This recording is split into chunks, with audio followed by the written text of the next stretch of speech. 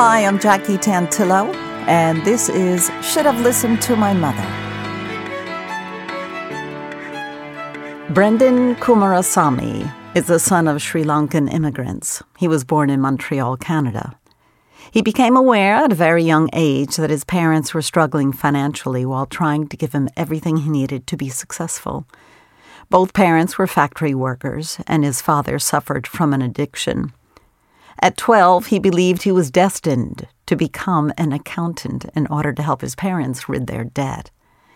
Watching his family grapple because of their low wages, he was determined to change their future.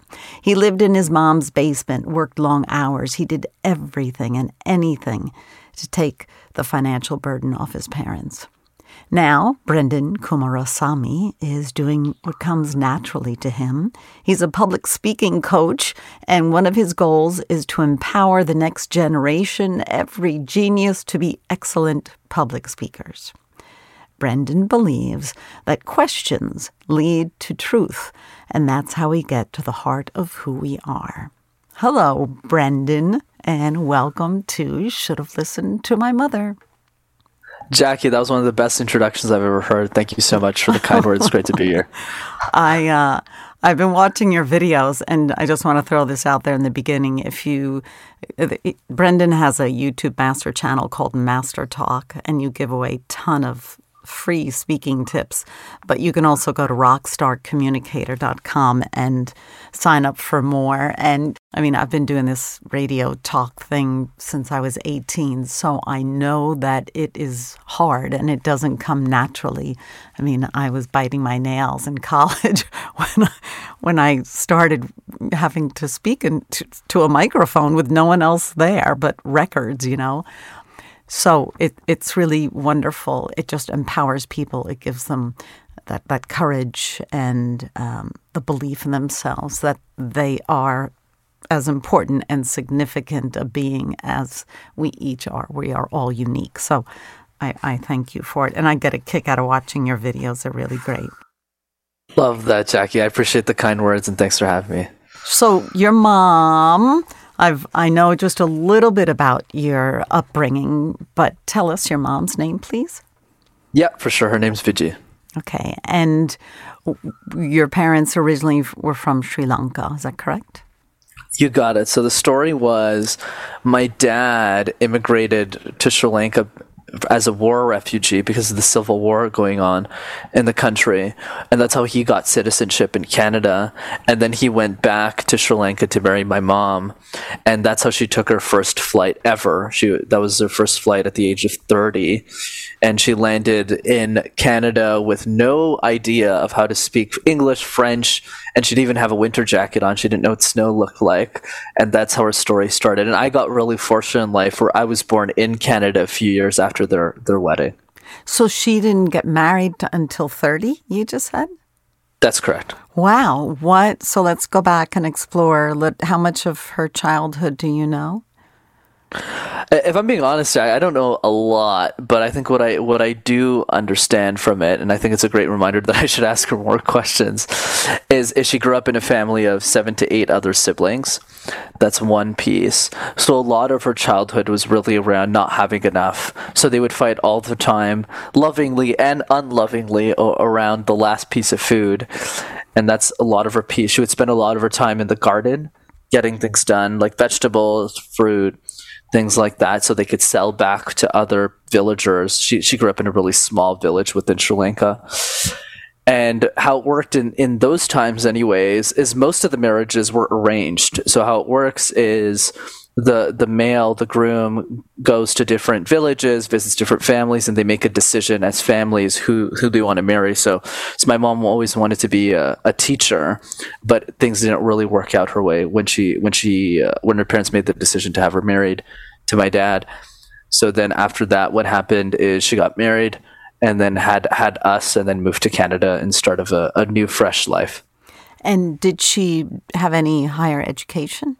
Or was she domesticated? You got it, domesticated. So in my case, I'm the first person in my family to actually have a university degree.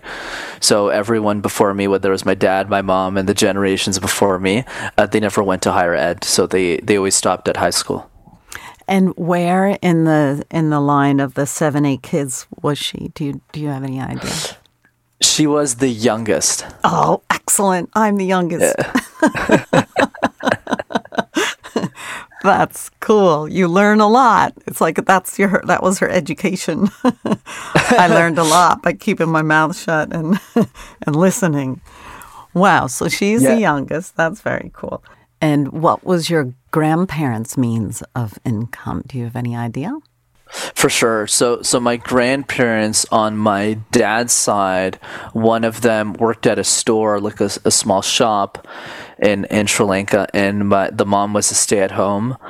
In terms of my mom's side, I actually don't know what my mom's dad did because I never saw him. He died before I was born. So I actually never really asked much about him. And the mom was a stay-at-home as well. Wow. So did she want to marry your father? I mean, obviously, this is all just looking back in the past, right? As a 30-year-old, did she aspire to eventually getting married? I think a good way of answering this question, Jackie, it's a fascinating one. So in Western society, right, where we both live, marriage is based on the idea of love, right, which is when you really love somebody and you meet them, which is the belief I have today, of course, having grown up in a country like Canada. That's the mindset, right? It's, okay, do I really love this person? Can I spend? You ask a lot of questions. That's how it works in India and Sri Lanka, at least in the previous generation. Things have changed a lot since then. But I'm not sure if it's for the good or for the worse, to be honest. But the idea is marriage is more something you need to do. It's like a part of how you live life. Children is just something you need to have. So you don't really have much of a choice in the matter. I don't think she wasn't forced into marrying my dad by any means, but she was definitely heavily persuaded to marry somebody. That was definitely one of the pieces. And then I believe she ultimately chose my dad.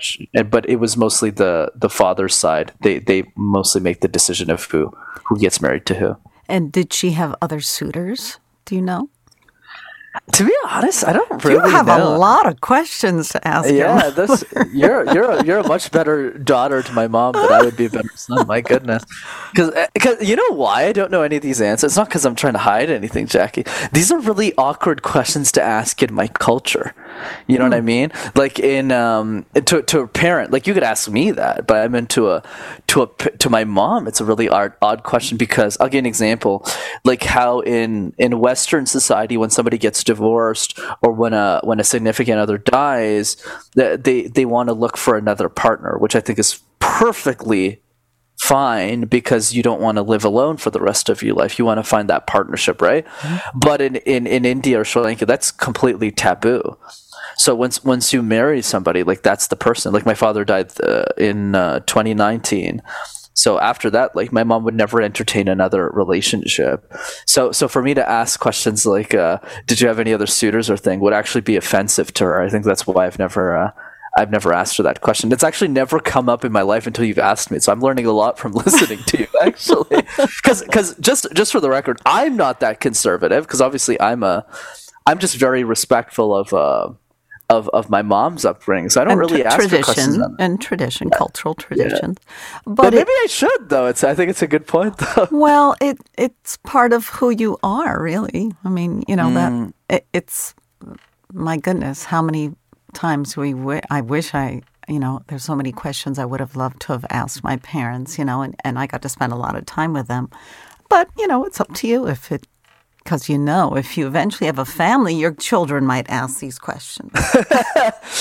Who knows? If it's offensive, you think, then none of my business to make you do anything, right? It's a good lesson, though. Maybe I should ask her. I wonder how she feels because I still live with her. She's upstairs, right? Yeah. So. But it's interesting just to find out what kind of a person she was because, again, the questions that we never got to ask or we didn't ask our parents to really find out who they, we know them as a mom or a dad, right? And they're either on a pedestal or they're not. But as to who they really are, that's the really interesting stuff. That's what makes the relationship more. So I always like to ask these kind of questions. It's Fascinating. interesting. Yeah, it is. It's exactly right. It is fascinating. Okay, so your mom, your dad are here. They come to Montreal. He was here previously, correct? Yeah, you got it. So my dad had immigrated in the early 90s, and then she came after as a sponsor, and then they both moved together to Montreal. What were they doing? They were working in a factory, I've heard you say. You got it. 100%. So how it worked in the early days, so my dad was the only person working at the time. And then when we had our second kid, so my little sister, when Nalani was born, then the expenses of the house started to go up a little bit. So my mom had to go to work at that point to kind of pay off the bills. So she had held multiple roles. Like sometimes she was at a Mega Bloks, which is like kind of like Legos, but bigger. So she was a factory worker there. Then she worked at Canada Goose as like a seamstress. That's one role as well that she's had. And now she's retired. So I've retired her at this point. But those are the different roles that she held. Yeah, so both of them were factory workers. And how old were you when she went to work? Was it right after your sister was born, or were you in elementary school? Good question. Let me think about that. I think I was probably 6 or 7 years old. I'm ballparking though. She probably started working again in 2003, 2004. So at that point, I'm probably 7 years old, and she worked until the pandemic, and we retired her during the pandemic, which was 2020. Yeah. Yeah, that's why I live with her, so I don't have to pay 2 mortgages down. And who watched you while both your parents were working? Or were their schedules opposites or something so they could get you guys out to school and everything? Yeah, so if I remember correctly, yeah, definitely my dad was the person picking me up, but there wasn't really a daycare back then because how it worked, which obviously you shouldn't say too much publicly, but I mean we're all older now, so it doesn't matter. Well, an immigrant family is, Jackie, there's a lot of responsibilities given back to the child, even if they're 8 years old. So when I was younger, my parents would never pick me up from school because my school's walking distance, even if there's nobody home. So I would just walk back home, open the door, and lock it. So that's how we would run it. So there's a lot more independence because they had to spend a lot of time just paying the bills, and we didn't find that to be too challenging because the city that I live in is relatively safe. So I've been doing this since I was 6. I mean, not 6, since I was 8 or 9 years old. Right. So that's the way we've always done it. Yeah. So like a latchkey kid. The kids have a key. They go from school to home. They lock the door until someone gets home. That's great because you had to learn a lot. And then did you take care of your younger sister? Yeah, I did. Thankfully, thankfully for the family, I did. Yeah, good. Tutoring her, helping her with her grades, and all the fun stuff. She's almost finished university now. Okay, so your mom was working, and there were some issues. Does your dad's addiction? I believe I've heard you say he had an addiction. That's correct. He was an alcoholic. So what had happened was probably when I was 8 or 10 years old, he started really getting into his addiction in a really heavy way. And then he lost his job. I believe it was 2012, 2013, around the area. And that's when a lot of suffering really ensued because at this point, we only had one person making money. That was my mom on minimum wage. And my dad was kind of causing a lot of problems within the family, drinking too much, things like that. So that actually gave me a lot of responsibility at a young age to really get my act together so that I could figure out how to release our family from these struggles. So that's actually what drove me a lot to make it happen for the family. That's how I grew to success in the corporate world relatively quickly. I started working at IBM probably when I was around 22. Did your mom ever talk to you about the reality of this situation in the home, or would you see her body language of being tired, or did you ever see her emotional? I can't imagine she showed much emotion based on her character and her Sri Lankan background and culture. Right, Jackie. So what I would say is we didn't really talk about it too much. It was more of a reality we kind of all understood, and the mindset that I feel a lot of Asian cultures have is you don't really talk about it too much. You just kind of figure out how to fix it, and that's why as a kid or growing up to become the adult that I am today, I had a lot of trouble processing emotions, right? Talking through my feelings. And I still have that challenge today. Like even saying I love you to a family member was something we never did. And it's something me and my sister are working through, and how do we express emotions more clearly. But you're right, it was a struggle. We didn't really talk much about that struggle. We kind of just tried to figure out a way out of it.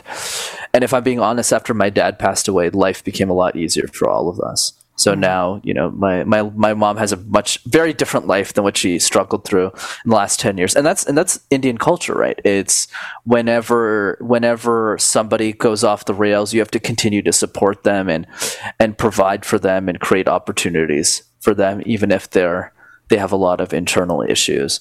And I was lucky enough to have a mom like that, and that's why she suffered for so long, and I didn't want her to suffer anymore. And that became a big, deeper purpose long before I started doing the things that I'm doing now on YouTube and all that stuff. My number one priority at the time anyways was making sure that everyone was safe.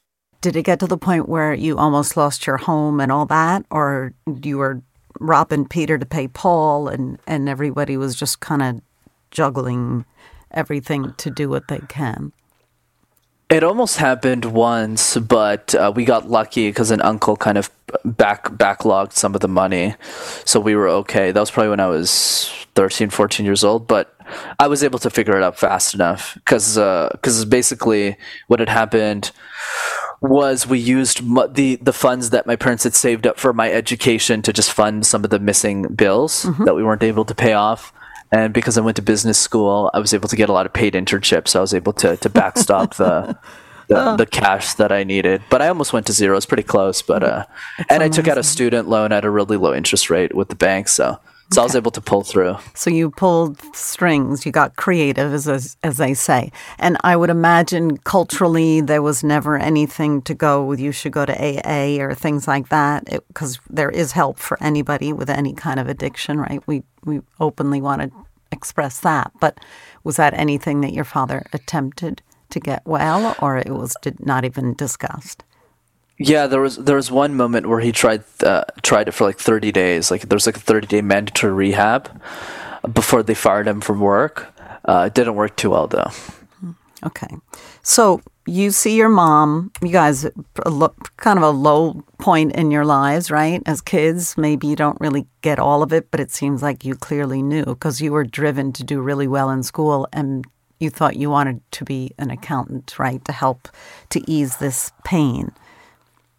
And the point that you made is actually the right one, Jackie, which is I never wanted to be an accountant to be happy. I think for me, that's why I'm super empathetic now being the person I am today to people's situations where I think the number one priority of life is not purpose, it's survival. It's figuring out, back to Haslow's hierarchy of needs, if you don't have enough to eat or things, you can't really think about other people. And I'm a big believer of that.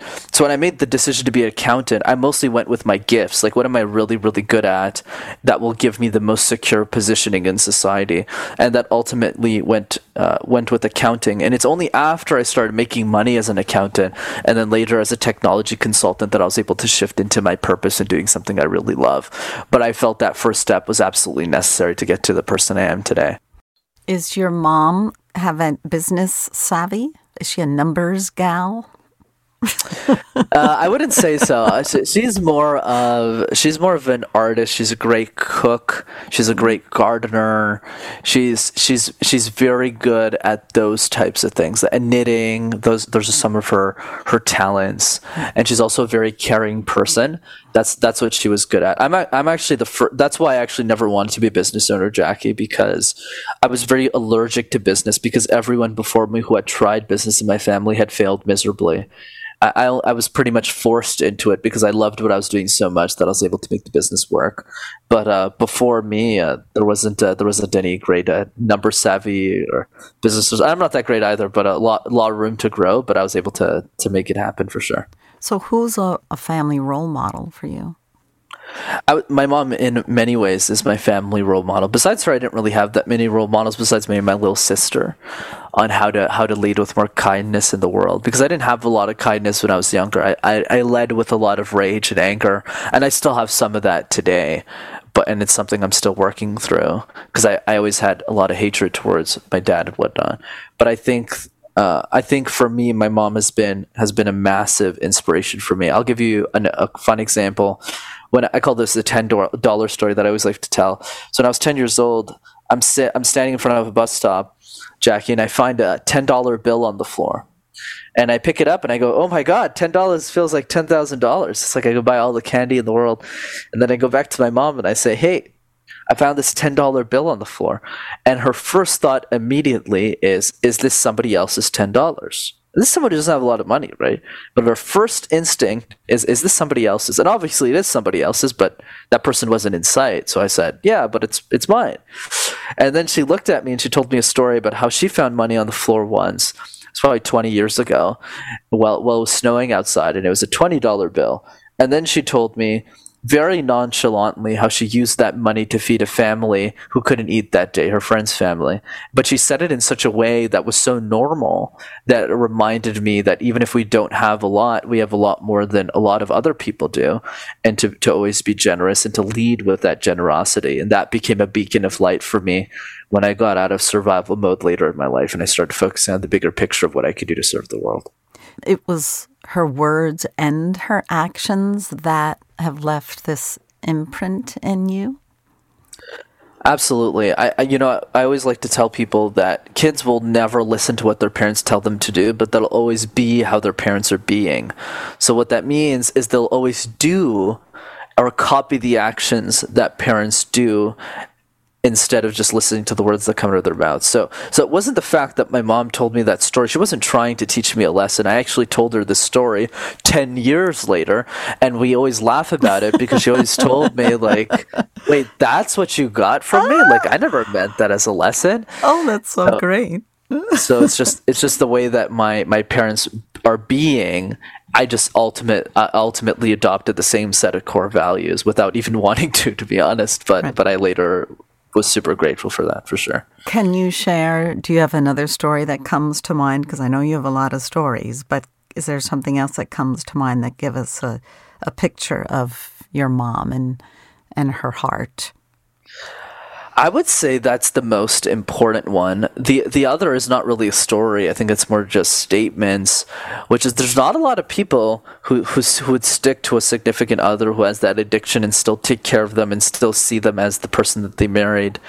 And my mom's resilience is something I've always admired.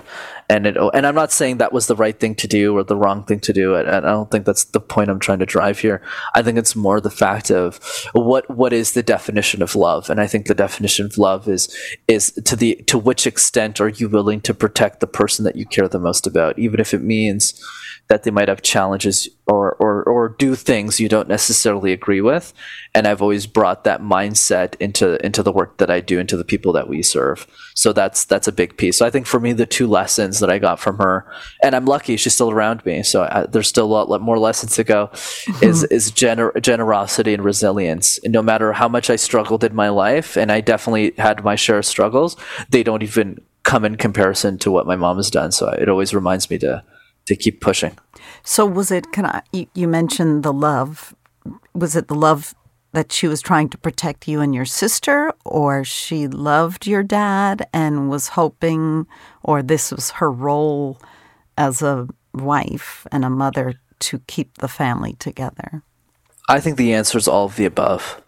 All of the above. Admirable. Admiration. Probably more the second piece, but definitely all of the above, for sure. Wow, she sounds amazing. Vijay, I got to meet you. Yeah, divorce is not really something that people in our communities even think to do, right? So she told me this all the time. She says, look, if one of the players of the game starts to fall out of the field, you still have to keep playing the game. I'm rephrasing what she said, but that was always her perspective, and I've always admired that, because I don't think that's something I would be able to do. Because there's only so much I would be willing to sacrifice to somebody else, but she is the epitome of the example to follow, and that's what drove me, Jackie. Right? Absolutely. right? I was just like, well, I mean, you suffered for so many years. I mean, geez, you're not going to live the last 20, 30 years of your life doing this too. So my dad actually became my biggest teacher because I wanted to be literally the opposite of who he was. So I became the perfect son, right? Got all the best grades in school, got the right job, never did drugs. I haven't gotten drunk once in my life, Jackie. I've never touched alcohol except maybe like a glass of wine I've had over steak dinner, but that's pretty much it. Like I've never made any of those mistakes.